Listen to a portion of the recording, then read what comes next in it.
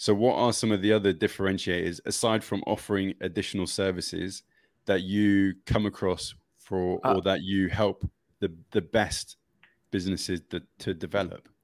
so we don't help. I just want to make sure we're on the same page here. Sure. Can we help them? Of course, but a lot of it comes internally, which is something we don't get hired for. So let me give you an example. Like operational excellence and expertise. Like, who is your team built out of? Is your team built by people that have been in the industry as long as you have?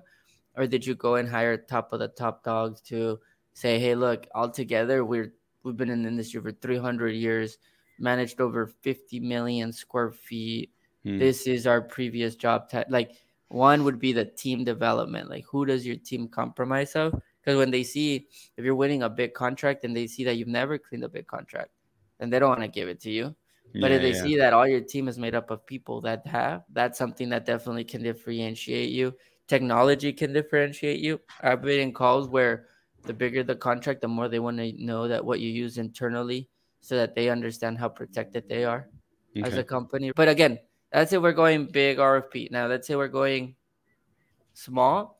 Alex Ramosi says it's best, like, play the game that you have now. So when you're small, you get to say, like, I will literally be on response within you call me and here's my number and I got you, and that's Yeah. something a big company can't promote or can't provide. That's something you can. So 24-hour response time, direct line to the CEO, like whatever it is that you can play with, that you know that a bigger company is not going to be able to play with. Yeah. So I think it's just more understanding, who are you serving, what do they want, and what can you provide outside of the service that fits what they're looking for. Sorry, James, you were going to say something? No, I think Angel hit it spot on, actually. I would say on the smaller side too. And when I say smaller, like let's think like 5 million and under now, just for context. Like I think experience from start to finish, not Mm. cleaning experience, client experience from the sales process, from how you're doing the walkthroughs to how you're presenting the proposal to your follow up to the onboard. One of our longest lasting clients, I love what he says at every walkthrough. He'll show up and he'll say, "Hey, listen, what's your biggest differentiator?" For example, you know what? We're going to mess up. That's what he said. We're going to mess up.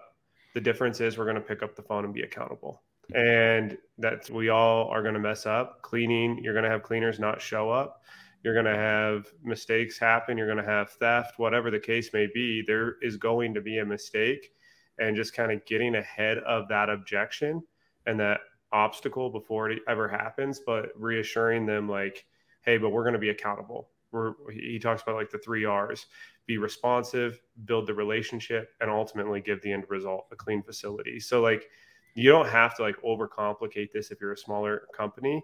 You just have to position yourself differently, and then ask yourself, what experience are you providing from like literally start to finish, and then how are you maintaining that experience throughout the lifeline of the client.